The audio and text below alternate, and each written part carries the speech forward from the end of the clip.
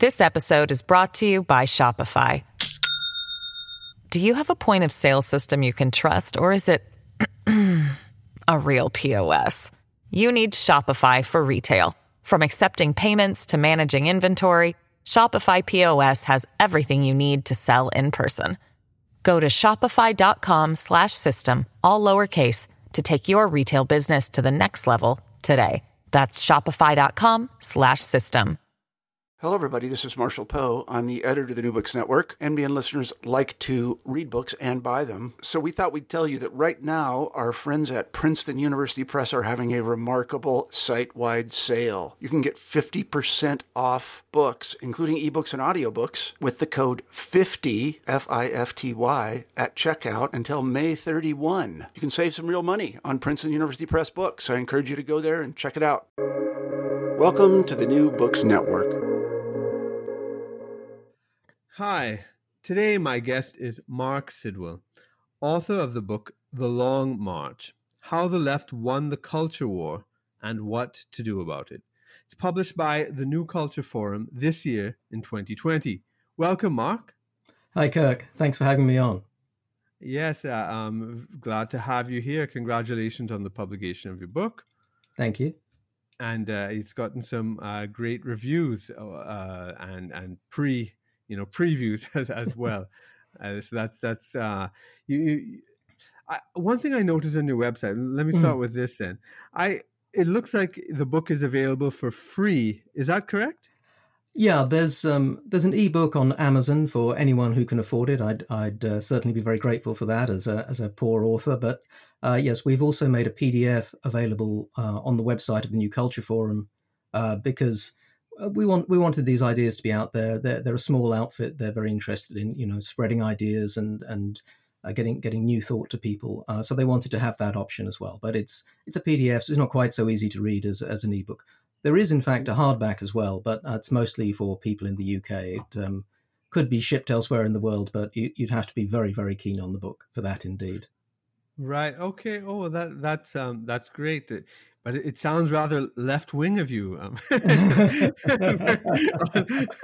Unfree market capitalist. Maybe we're trying to learn from people who are better at these things than us, and that's part of the point of the book. Perhaps is that people on the free market right, which is I guess where I broadly come from, have been very, very good at winning economic arguments and thinking in those capitalistic terms and understanding profit incentives and all of that, and maybe less good about spreading ideas in a sort of cultural way. And that's something that the other side has been perhaps better at. So maybe we need to steal a few ideas across. Very good. Oh, wow. Steal this book. It's like another yippee idea going back. But before we get into the discussion of the meat of your book, could you please tell our audience a bit more about yourself, and particularly as it relates to the subject of the book? Sure. So my background is journalism in the UK. I've been working as a business and finance journalist for the last 10 years or so. Most recently, I've been running personal finance coverage for The Telegraph in London. And before that, I also worked in free market think tanks on the free market right, as I say. And both of those worlds are very economically focused. They're all about places where you think about, what's going wrong economically and how to improve things through economic incentives, new policies that think in that sort of way. And I became interested, much as, I think there's a lot in all of that tremendously important.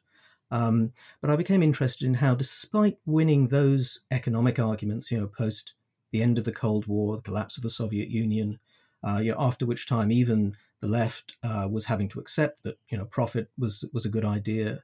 We had New Labour in the UK. There was Bill Clinton in the US. There was a real sort of change there.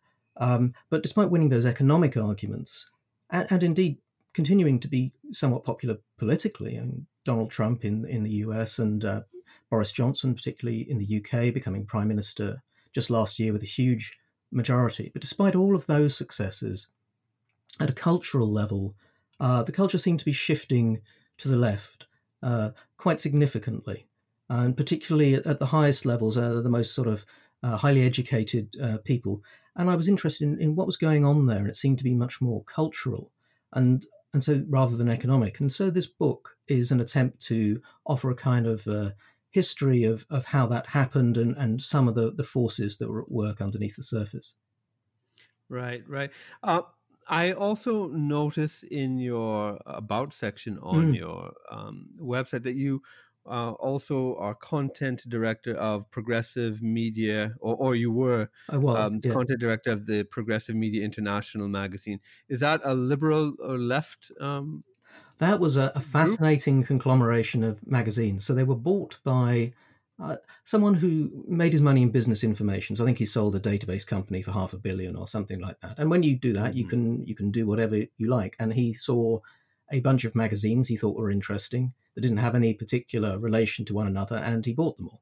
And then he needed someone who knew about magazines and content, so I ended up working on them. But this was a stable of magazines that included The New Statesman, which I mentioned in my book. It's the house journal of the intellectual left in the UK, has a very grand, long history going back to the early days of the sort of Fabians and the Labour Party, alongside Spears Wealth Management, which is a magazine for the ultra-wealthy in Britain and sort of their lifestyle. So there's sort of utterly opposed magazines, and others that were luxury magazines on wine and for private jets and so forth. So it was a curious mix of magazines, to say the least, but interesting to work on and see that range. And actually, I got on tremendously well with the editor of the New Statesman, despite our political differences, which is always cheering. Yes, and I wonder if because it's something that people have commented on and noticed, and I certainly have. How sometimes the richest people in the world are also leaders of this wokeness and march to the institutions. I don't know if you got any insight into that through here, because it does seem like what is paradoxical, billionaires fighting for social justice. I mean, you kind of see it in that mix you just described. No, very true. And I think the man who bought the magazines was sort of that way inclined. Not so much the ultra high net worth people who read Spears magazine or travelled on the private jets. I have to say, there's still some rich people who are just conventionally rich and splashing the cash. But there's certainly a strain there, and perhaps a strain of the sort of people who were born into relatively wealthy families who haven't maybe made it in the same way themselves, less sort of practically committed to how money is made, particularly vulnerable to this, perhaps.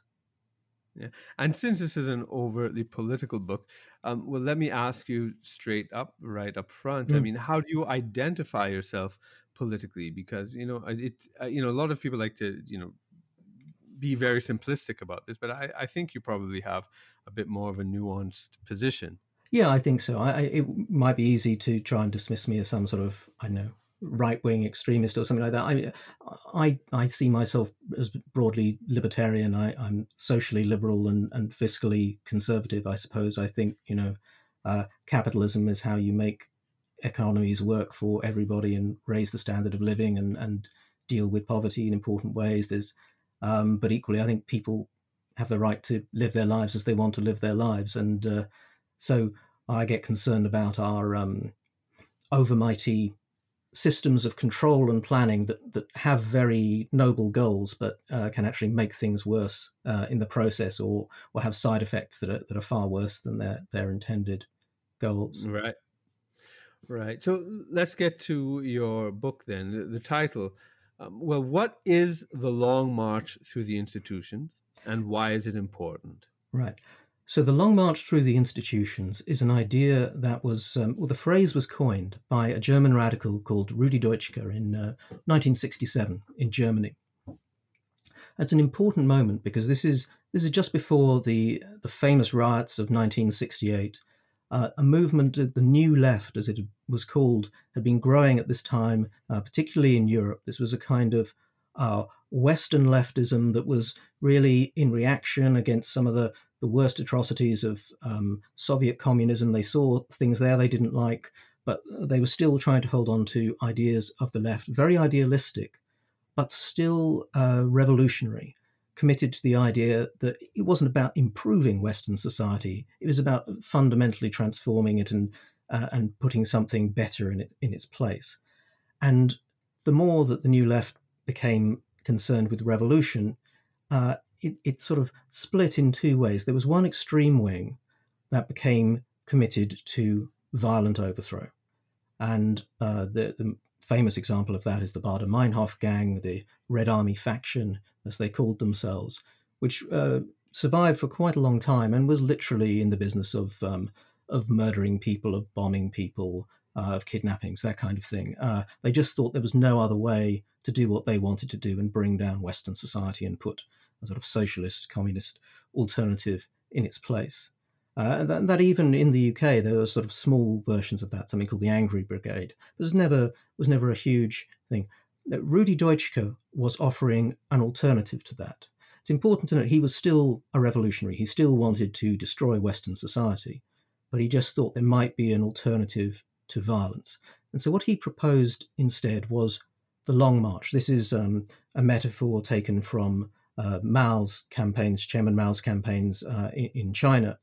And what he was suggesting was a long and quiet revolution where instead of violent overthrow of the society, you would do an end run around politics by putting your people slowly and steadily into all the institutions of the culture, so that the universities, the schools, the churches, bureaucracies, whatever, would have people who thought like you did in these positions of power, and that then that would create such change that it would be possible to actually get the revolution that you wanted without having to fire a shot. And he was drawing on older ideas that came particularly from an Italian communist called Antonio Gramsci. And this was just in Germany, but it was taken up as well by a very important figure in the New Left in America called Herbert Marcuse, who had come over. He was a refugee from Germany because of the war. And he wrote to Deutschke and talked about how much he agreed with him. And he was, at the time, extremely famous in the US, a major cultural figure. And he really embraced this idea as well, that instead of the violence, you would take over the society through taking over its institutions. Right. And it's interesting in your prefatory remarks in the book, you note that there are basically two opposing views on this. There's one group of people who think that this is absolutely obvious that we are the victims of a Gramscian plot. And there are some other people who see it as, oh, this is just another right-wing conspiracy, and that there is no cultural Marxist takeover of Western civilization, and they have their sort of remarks against it.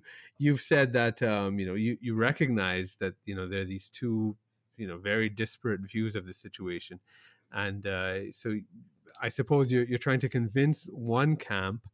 And on the other hand, for the people who are already convinced, and I would count myself among them, and we can talk about that later because I think you have an interesting history.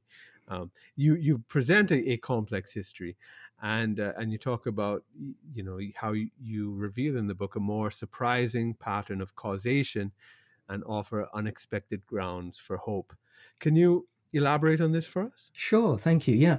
Yeah, I suppose what I'm trying to do really is disappoint both sides of that argument, but in interesting and surprising ways, I hope, that are still worth reading. There is a very conspiratorial version of this history, which is conspiratorial nonsense, and this is not a conspiratorial book. What I'm trying to do is to look at what people really thought, what really happened, and where we really are in ways that are very clear and measurable in some ways to see, and to explain how we got there. This isn't a book that says, there were a few Marxists twirling their moustaches and they all went into, and it happened by some cunning plan. The real world doesn't work like that. And in fact, I talk that there are very real campaigns of subversion going on in the West throughout the 20th century, starting with Russia, and coming all the way through. Certainly people who are inspired by Deutsche and Marcuse and things like that. But most of what happened, as so often in life, is about cock up as much as conspiracy. It's about coincidence and just the ways things happen.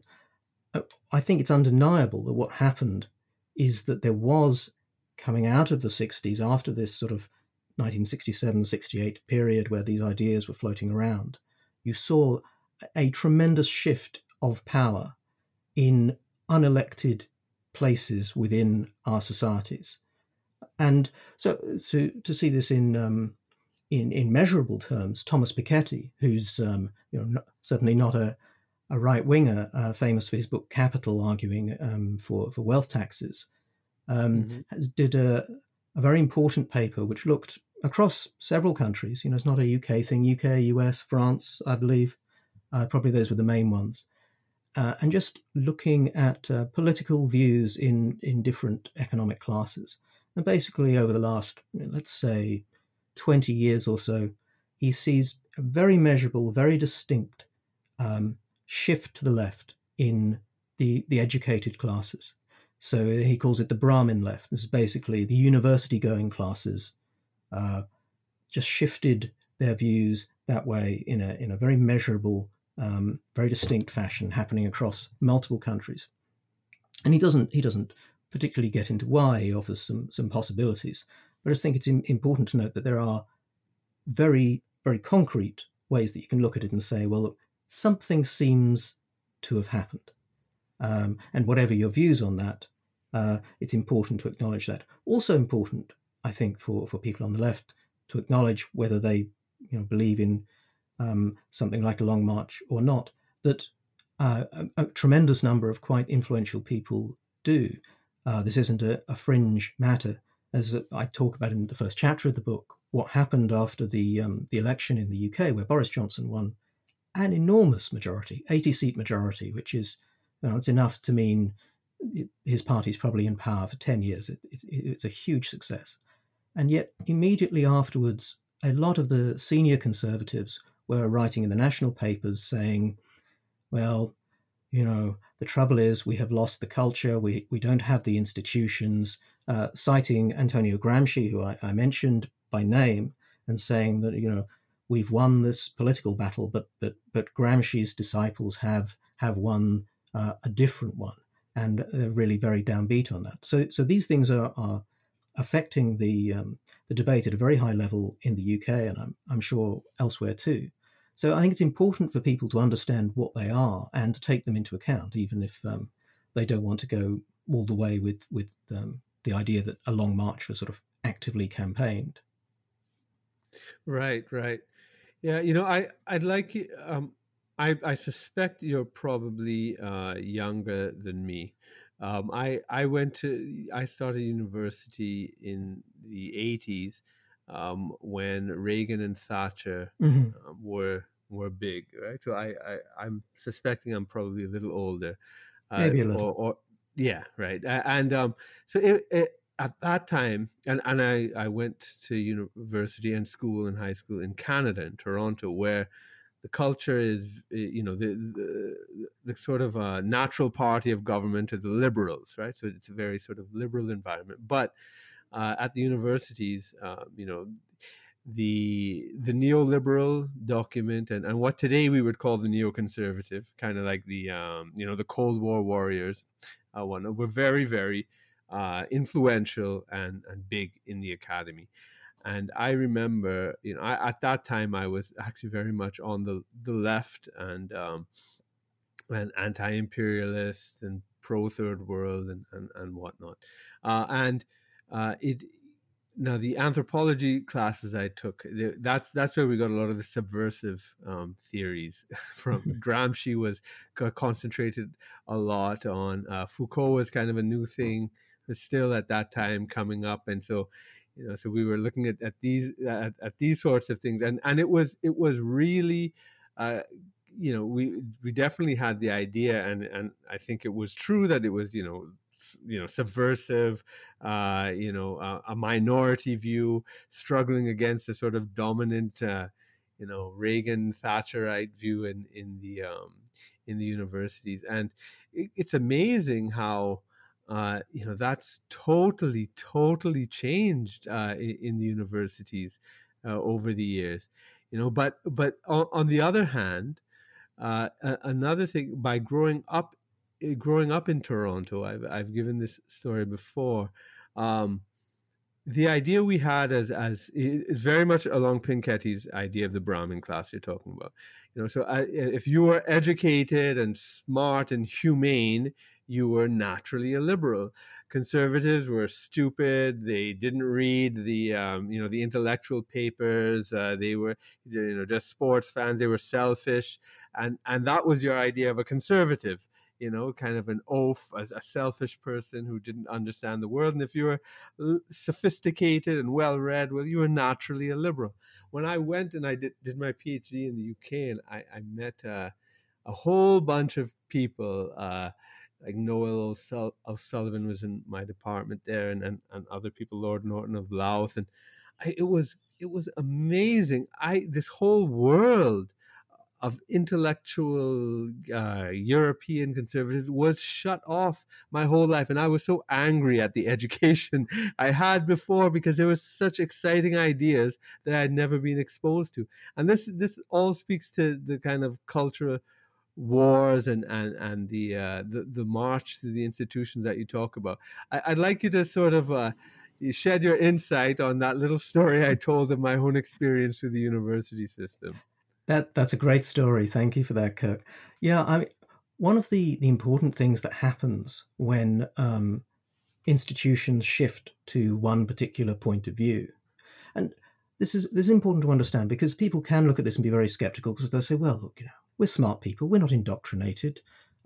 People tell us their political views. It doesn't mean that we're won over by them. Well, fine, but two things happen when you get university schools, etc., with a view that tilts just one way and that they're sharing. One idea is what you're talking about. You don't hear the other side. You forget the other side exists. The idea that there's an intellectual way to be conservative just becomes something that's not even possible to think about. So people miss out on a whole raft of ideas, and that's obviously very important. Then they can't think those thoughts. It closes the mind down in certain ways. And the other thing, which is slightly more subtle and pernicious, and I talk about quite a lot in the book, is the way that it teaches you, even if you don't agree, what's fashionable to think and what's acceptable to say. So there's an economist called Timur Kuran, who I cite in the book, and he has this whole theory that he worked out, which he studied a lot Eastern Europe under communism, where people had to watch what they said very, very carefully because of secret police, etc., etc. And so he thinks about the idea of, what's the thing that you can say in public and what's the thing you think in private, and how different they are. And what happens when universities are saying, oh, this is what you have to believe, or this is what we believe, this is what is going to get you high marks, this is what's going to earn you a sophisticated place in society. So even if you don't agree, even if you aren't won over, you start to know, well, that's what I have to say to get on. And it changes what you think that you can actually say in public.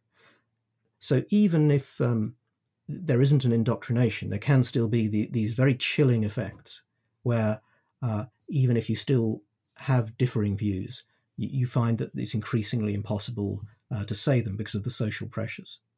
Yeah, absolutely.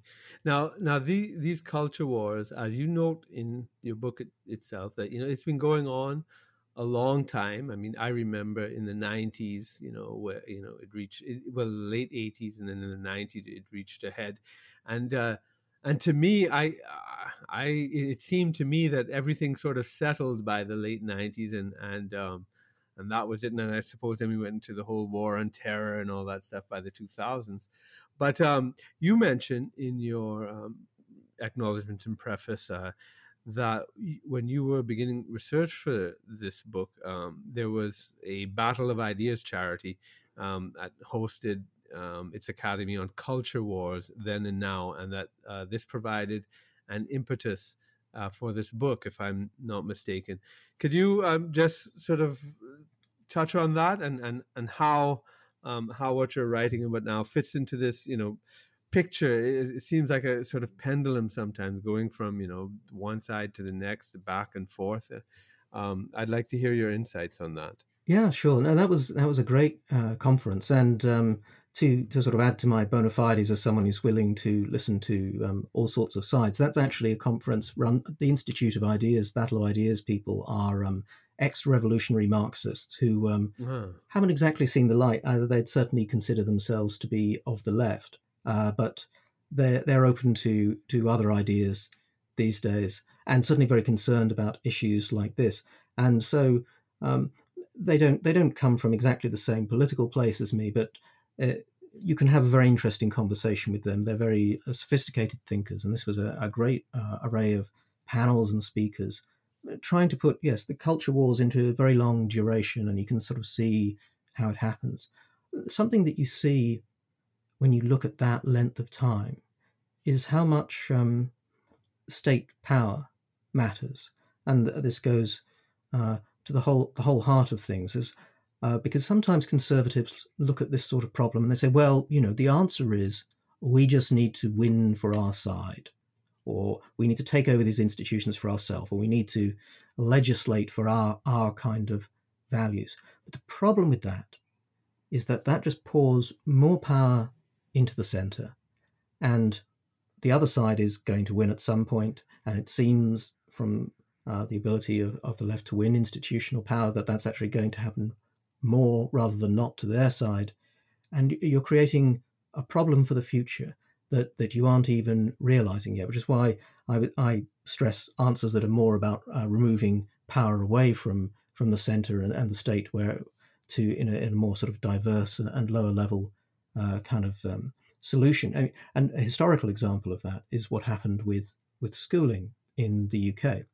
So it's 1860, I think, thereabouts, is when it became compulsory. But there was a lot of schooling going on already.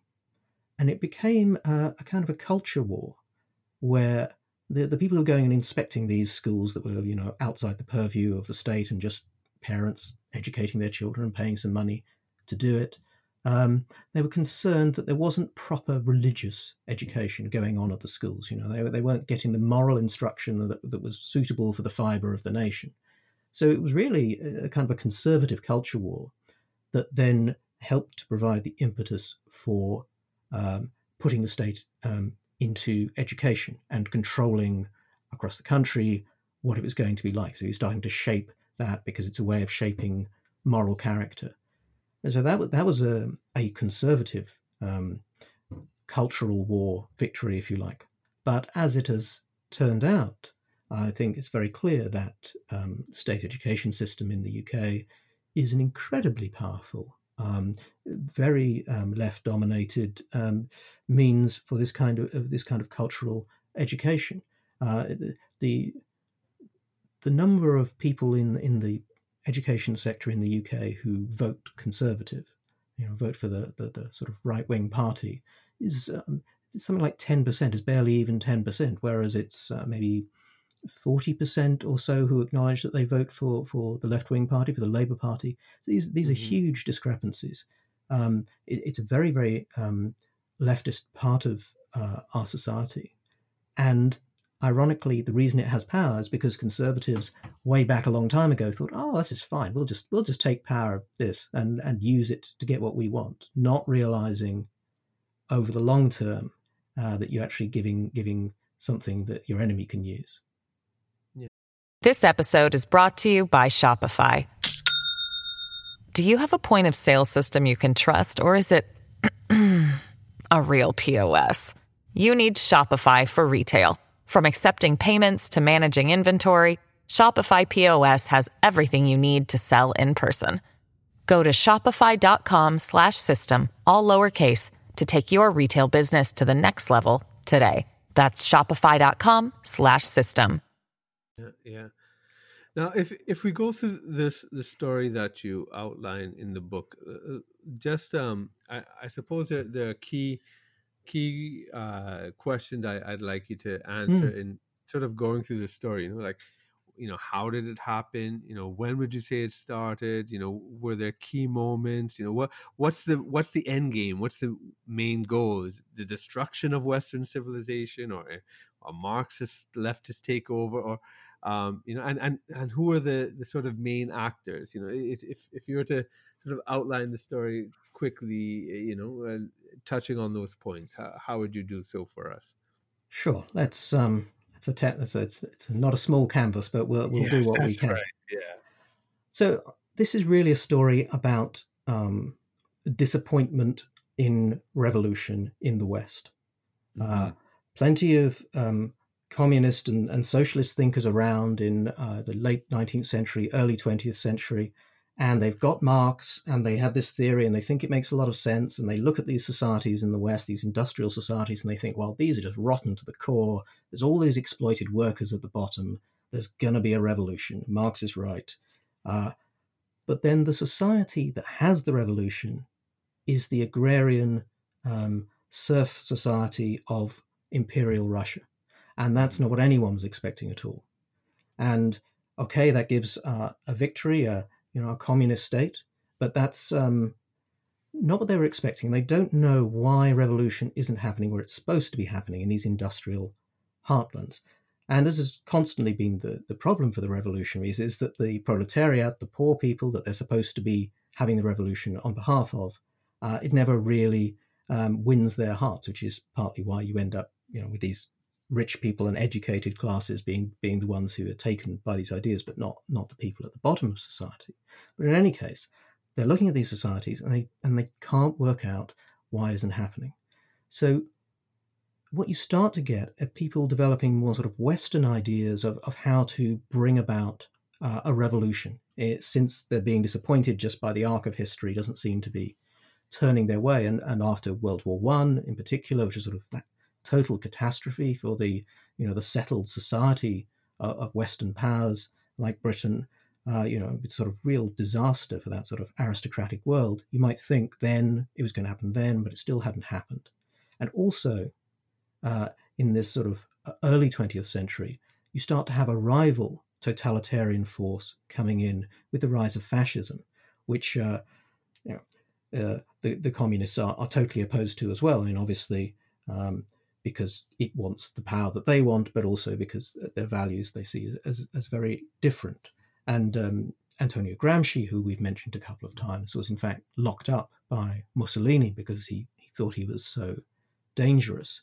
So they're very concerned about the rise of fascism. They see that as really what these industrial societies are all about. That's sort of what they stand for. And they're trying to come up with an alternative.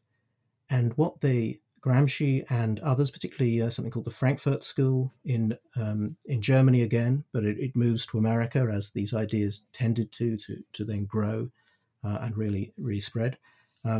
But what they're interested in is what's sometimes very loosely called cultural Marxism, or perhaps Western Marxism, a Marxism that thinks about not solving everything economically, that just the economic contradictions will destroy the society, but that you will look at the cultural frame, and that the culture of the society, that the churches, the schools, the universities, the sort of things we've been talking about, that sets the frame in which it's possible or impossible to imagine a different world.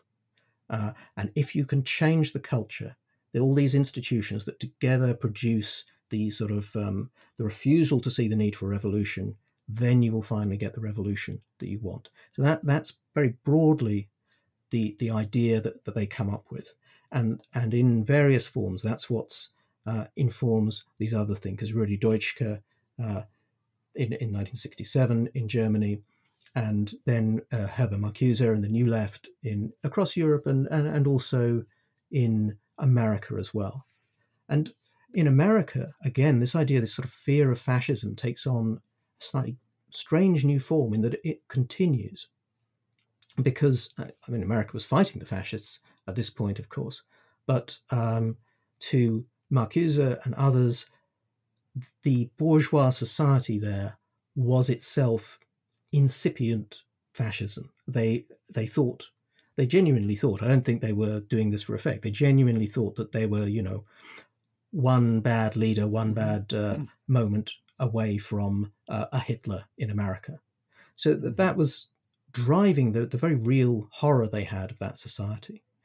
And it's sometimes you could sentimentalize them and say, well, these people were just, they were just hoping for a better world. They really weren't. They thought the ordinary American was basically a Nazi in waiting. Right. Herbert Marcuse, there's something I quote in the book where he writes an essay saying, we don't believe in violence. We don't believe in violence at all. No, that's not the way to get the revolution. We still want the revolution. And all these ordinary people in America are obviously as guilty as Hitler and Himmler.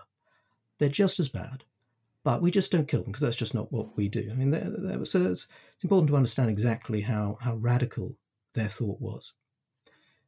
But where I think I differ from some of the sort of more paranoid theories of this is to say, well, it's true that these people came along with these views which saw Western society as corrupt, that wanted it completely overthrown, and that thought that you did that through these cultural means. And they spread these ideas and variations of them broadly through universities and so on.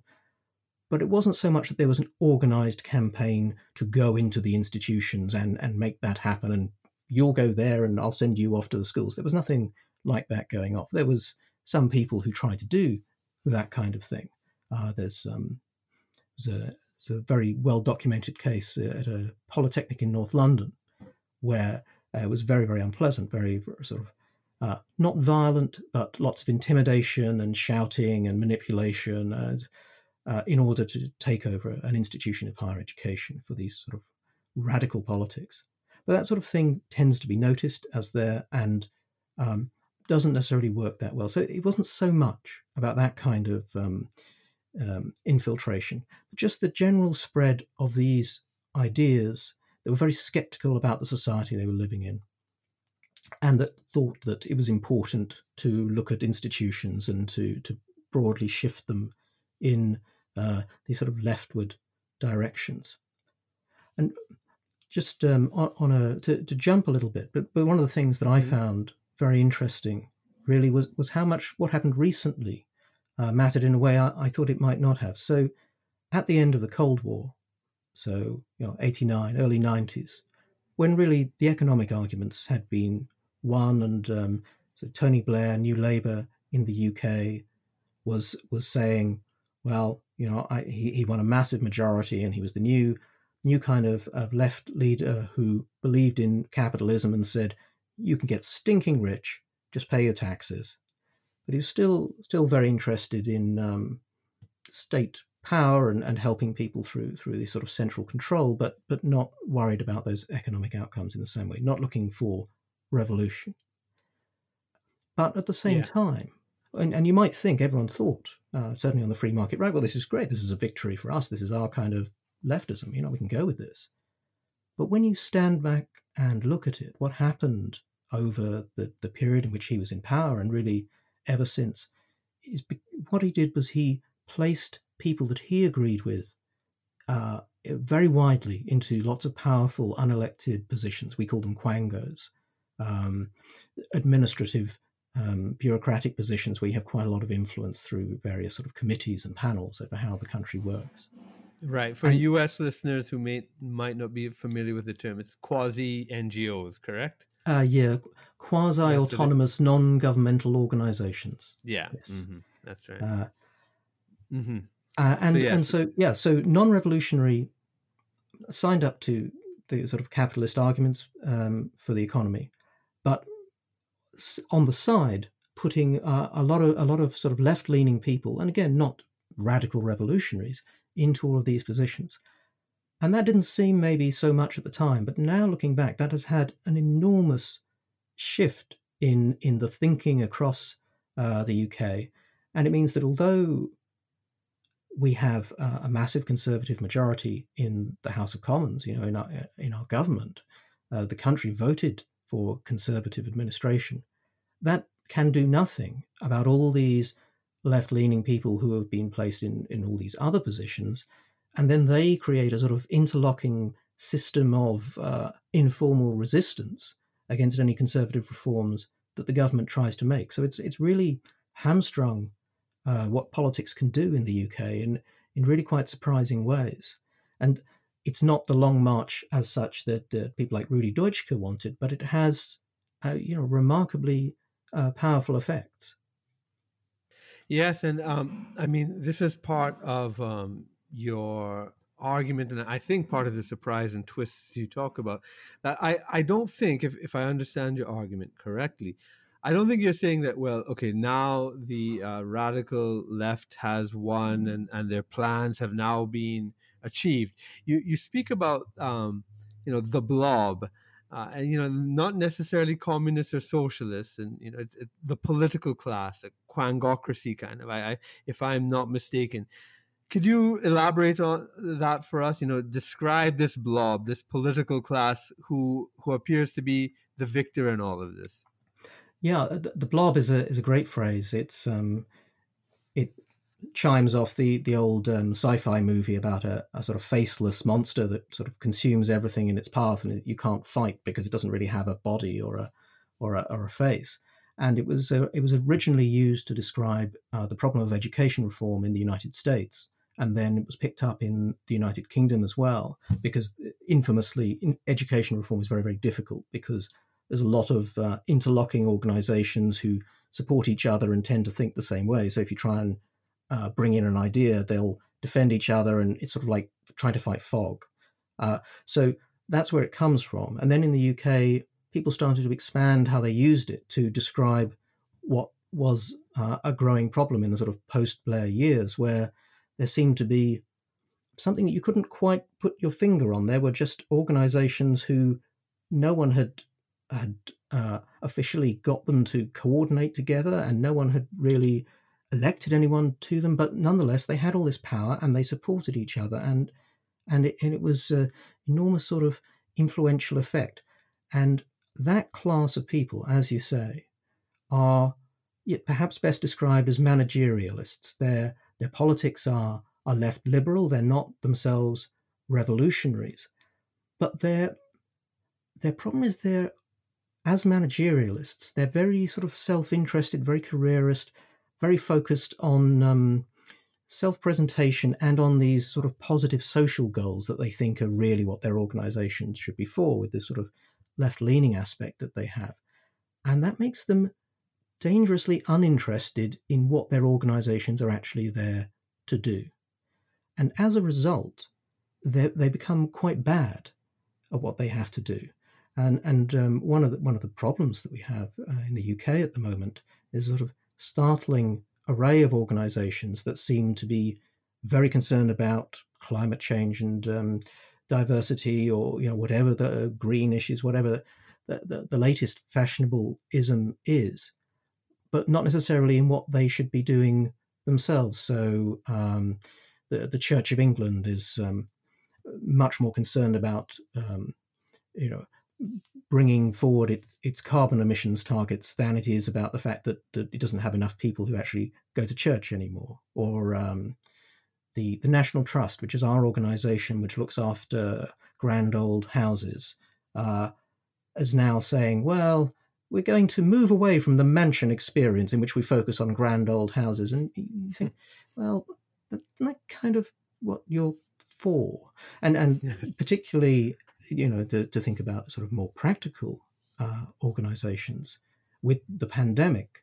I think it's been fairly clear within the UK and for anyone perhaps looking at the UK from outside that our organisations that should be able to manage a situation like that, and which in some ways you would think would be world class, are embarrassingly poor, particularly Public Health England, which was our quango that was specifically concerned with issues like testing for COVID-19, and has just had to be dismantled because it was just completely dysfunctional. So one problem that's happened with this infiltration by a managerial left liberal class is that they're just bad at their jobs and therefore bad at running these organizations in ways that actually matter to everyone else in society. Yeah, I think that's a good and important insight, and it does match up with my observations and going through some of these swings, because I've kind of noticed that even when the institutions had this sort of right-wing bias, and now they have this kind of left-wing bias, there's this group of conformists and group thinkers and social climbers and bureaucrats that will say and do whatever is popular to be at the top. So if today it's anti-racism, they're the number one anti-racists, and if tomorrow it's anti-communists, they're the biggest anti-communists. And it's sort of this, they're just mouthing, whatever platitudes of the day is going to get them ahead. And I think that's kind of something which you are pointing to here. Am I right or not? Yeah, yes, no, I think that's right. So there's a lot of discussion going on in the UK at the moment, post Black Lives Matters, about tearing down assorted statues, from Winston Churchill to slaveholders to all kinds of things, including statues in churches. Now, obviously, there are huge issues around historic oppression and so forth, and I don't want to belittle any of that, but there's just something striking about the people who run, I don't know, councils, and London, for example, the Mayor of London is doing this, who are seizing on this, not so much, I think, because they care remotely about how effective this is, but because they know that it looks good and it burnishes their credentials on a newly fashionable issue. And meanwhile, there is a cost to that, because there are real problems, not just a massive global pandemic, but I mean, in London, for example, really, really serious issues around knife crime, for example, that are not being dealt with. And it's not clear that these fashionable things, especially because when it's fashion, you move from one to the other very fast, that there's any interest in what sort of actual effective good you're doing and what good you're not doing, because you're focusing on that instead of some of the things that really matter. Absolutely. Yeah. It's kind of like about bureaucratic self-survival rather than completing a mission, and I see that definitely.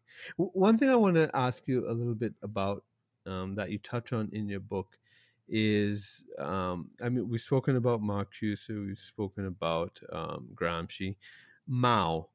I think Mao is extremely complicated in this whole question. Because throughout his long career, he's had sort of different positions. Could you just elaborate your thinking and argument as regards to Mao and Maoism and this whole movement? Sure. Well, I don't get into Mao a huge amount, but he's important because the Long March is effectively a reference to a particular military campaign of his. And that says something about the valorization of Mao among Western thinkers who were really seduced by these ideas, often seduced because the consequences of these ideas of communism were happening a very, very long way away. It was easier to say, oh, I've got my copy of Mao's Little Red Book on a campus in the West, while whatever Mao might be getting up to with the Cultural Revolution, or what Stalin indeed was getting up to in Soviet Russia, was happening far, far away. Still today, one of the most senior figures in the Labour Party in the UK has said, and has never apologised for saying on British television, that she thought Mao did more good than bad. This is a man who killed millions of people. And the crimes of communism in Soviet Russia, in China, in Pol Pot's Cambodia, around the world, still don't get the attention that they deserve. And it's really important to hold on to that. And that, I think, is partly a hangover still of having the children of the 60s, the people who grew up, with a copy of Mao's Little Red Book, or thinking, well, no, this is the way to build a better world, that they don't really want to admit that what they were doing wasn't just a bit of fashionable fun, but was actually something that just killed people on a scale that is almost too vast to imagine. What I think at the moment is that it's important to think about that there was this beautiful, seductive philosophy in the 20th century, this idea that, we could equalize economic outcomes for the whole of society through economic planning and control by the state, which is basically the idea. Instead of focusing, say, on economic opportunity or something like that, it's economic outcomes, equalizing those. That was lots of very, very smart people thought that was beautiful. And it took a very long time to win that argument. Like I say, not really until the 1990s. And meanwhile, millions upon millions of people died, mountains of corpses. Mm-hmm. Today, what we have is a new sort of cultural version of that same sort of theory, which again is a very seductive, very beautiful idea about seeking equal social and cultural outcomes. So we're not so worried in this about economic outcomes, but instead more like have enough people of the right sort got this sort of job? Are they earning this much money? And seeing any disparities as necessarily proof of injustice, proof of something that needs to be fixed. And what we haven't, I think, realized yet, because people spent a long time arguing against the economic version of that argument. There was lots of sophisticated arguments that ultimately won the day, but there aren't really arguments yet that understand that this is just as dangerous as the economic version of the argument, that if you're seeking to equalize outcomes socially and culturally, that requires so much power in the center to people who are just can't manage it responsibly, that you are going to create a road to hell faster than you realize. And that's what worries me about these social and cultural movements now, that really they're actually just a parallel form to the one that we spent decades defeating, but that because we focused on the economic arguments, we didn't have the same arguments against this sort of social, cultural form of the same thing. And it's going to take a while to learn how to counter that. You mentioned quite rightly the Gramscian notion of the war of position and the sort of establishing a different hegemony and fighting the cultural bourgeois hegemony. And it seems to me very much that we are in a phase of a Maoist cultural revolution now, that we've sort of gone past the Gramscian quiet, peaceful phase and tearing down statues and destroying people's personal lives. And just like the Gang of Four and the cultural revolutionaries were doing in 1966. And just, as I was just refreshing my mind about this, I saw that, the Cultural Revolution had this aim of destroying the four olds. And these are the old customs, the old culture, the old habits, and old ideas. That sounds eerily familiar today. It sounds, absolutely contemporary.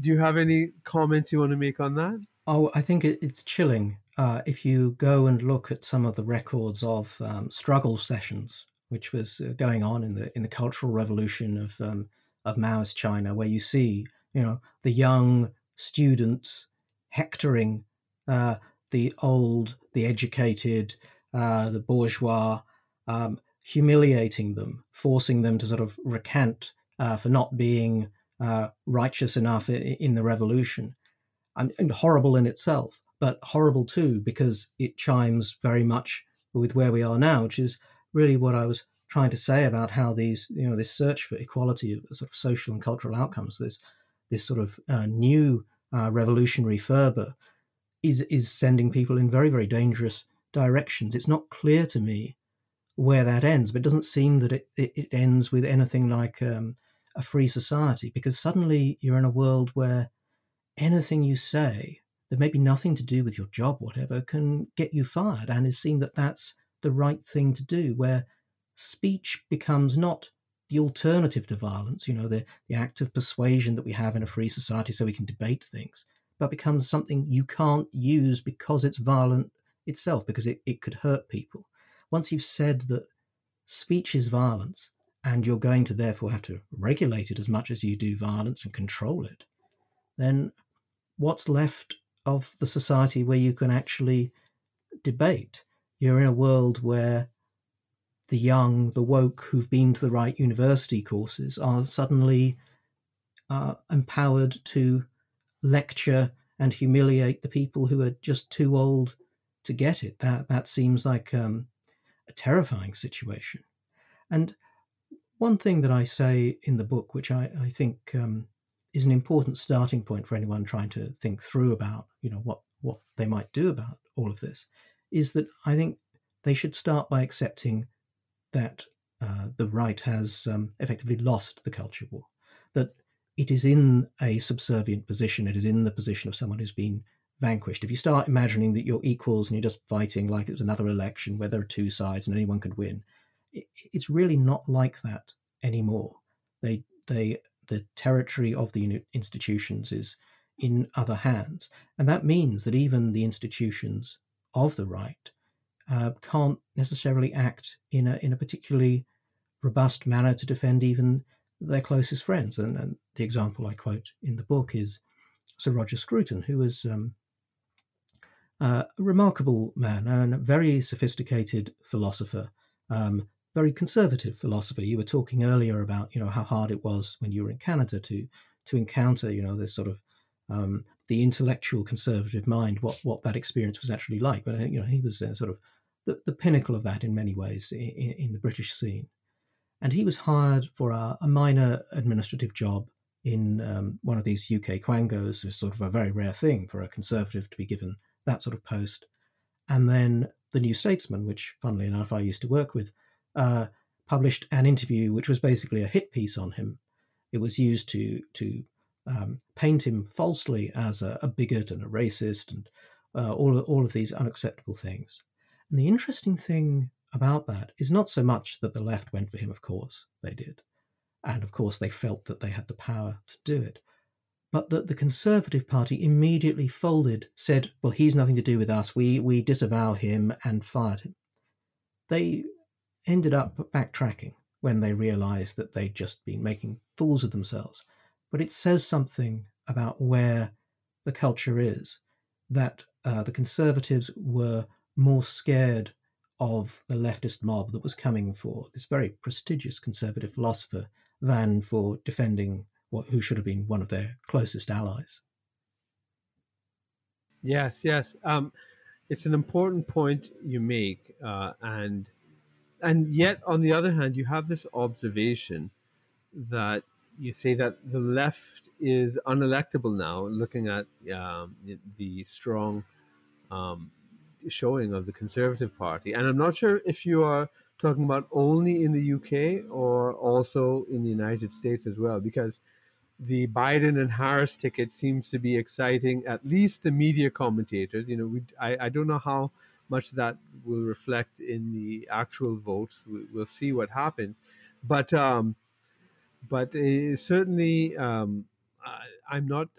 The dominant narrative will not say that the left is unelectable. They really think that this time Trump has had it.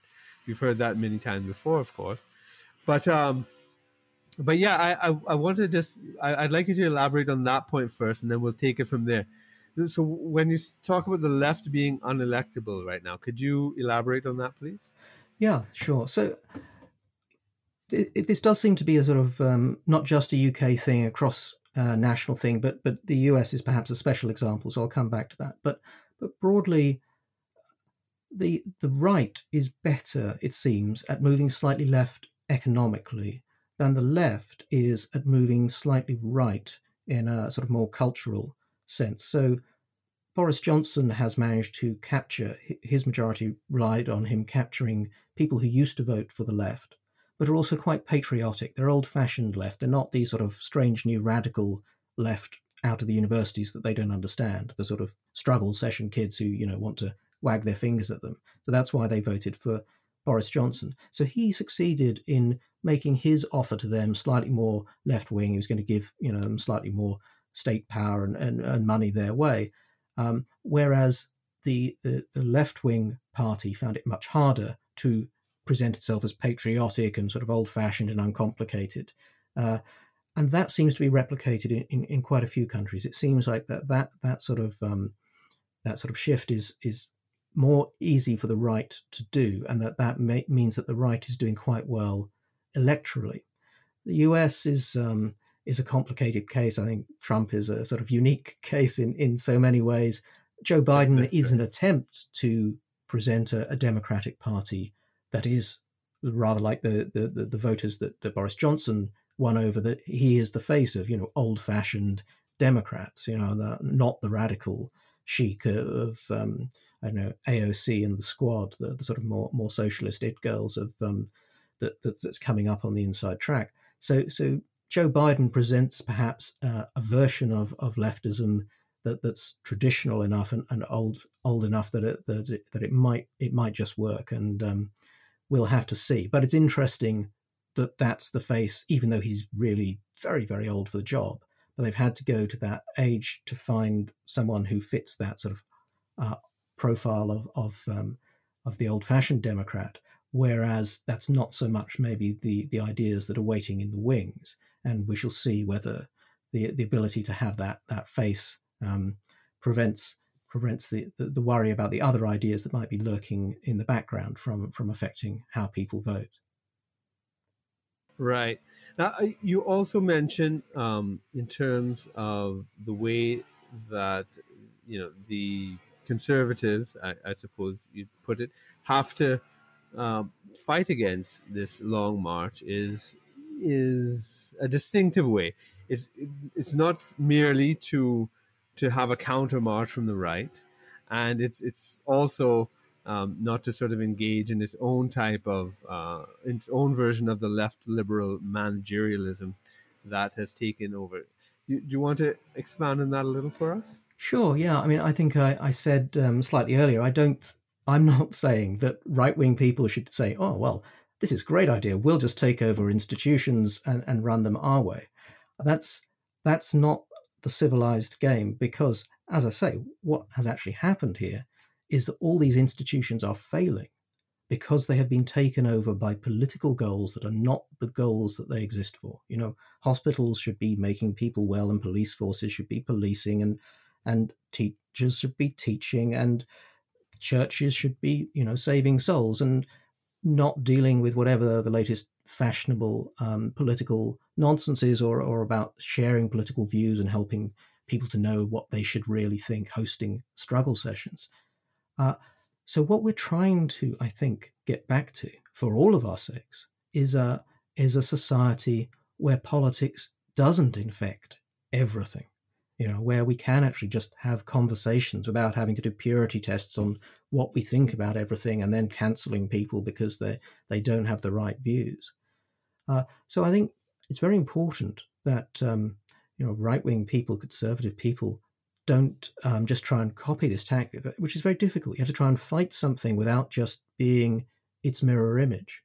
And I really try and give some suggestions to Boris Johnson, I suppose, in the book, because I'm trying to suggest that politics, in a way, is the one lever that's left.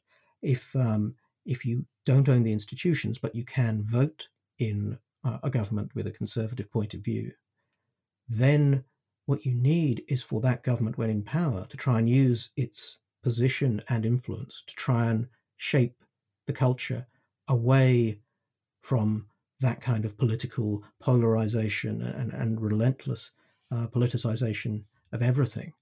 And that's certainly my hope. I think there is a longer and more important intellectual game, which is about coming up with alternative ideas, arguments against these ways of thinking, in the same way that it took decades in the 20th century to develop ideas for capitalism from Milton Friedman and Hayek and people like them. We need the cultural equivalent of that, but that can take a very long time. And so maybe that's a sort of generational challenge. And in the short term, I think there's room for political attempts to try and redress this and shift things away from what I think is really quite a dangerous spiral away from the ability to have the conversations that keep civil society functioning. Yeah, I think that seems to be the message of your book. It's probably a good place to end the interview, would you say? Yeah, no, it's been a terrific run through it all, Kirk. Thanks very much. It's been a real pleasure to chat over the ideas. Thanks. And can you tell me, whether you're working on any projects right now and where our listeners can find you and your work? Sure. Listeners can find me at my website, which is marksidwell.com. That's Mark with a C. That's probably the best place to find information about this book. I try and collect all the various interviews, and there's a little video of me reading the first chapter and links to the PDF and the ebook and so on. I'm on Twitter as well, at Mark Sidwell, though I'm not terribly active, but you could always reach out to me there. I've got a project I'm working on now, actually, which is the next book. It's always the next book, which I hope will be a little more forward-looking, having done this very much as a sort of history of how we got to where we are. I'm interested in, what are the ideas that bring us together and take us forward. And I'm working on a book about common sense at the moment. The sort of intelligent person's guide to common sense, if you like, which I think it's quite an interesting one. Lots more meat there than you might think. Excellent. No, I look forward to it. Well, thanks so much for this interview. It's been very informative and enjoyable. My pleasure, Kirk. Thank you. Yeah. Once again, the book is The Long March, How the Left Won the Culture War and What to Do About It. And we've been speaking to the author, Mark Sidwell. Thanks for listening.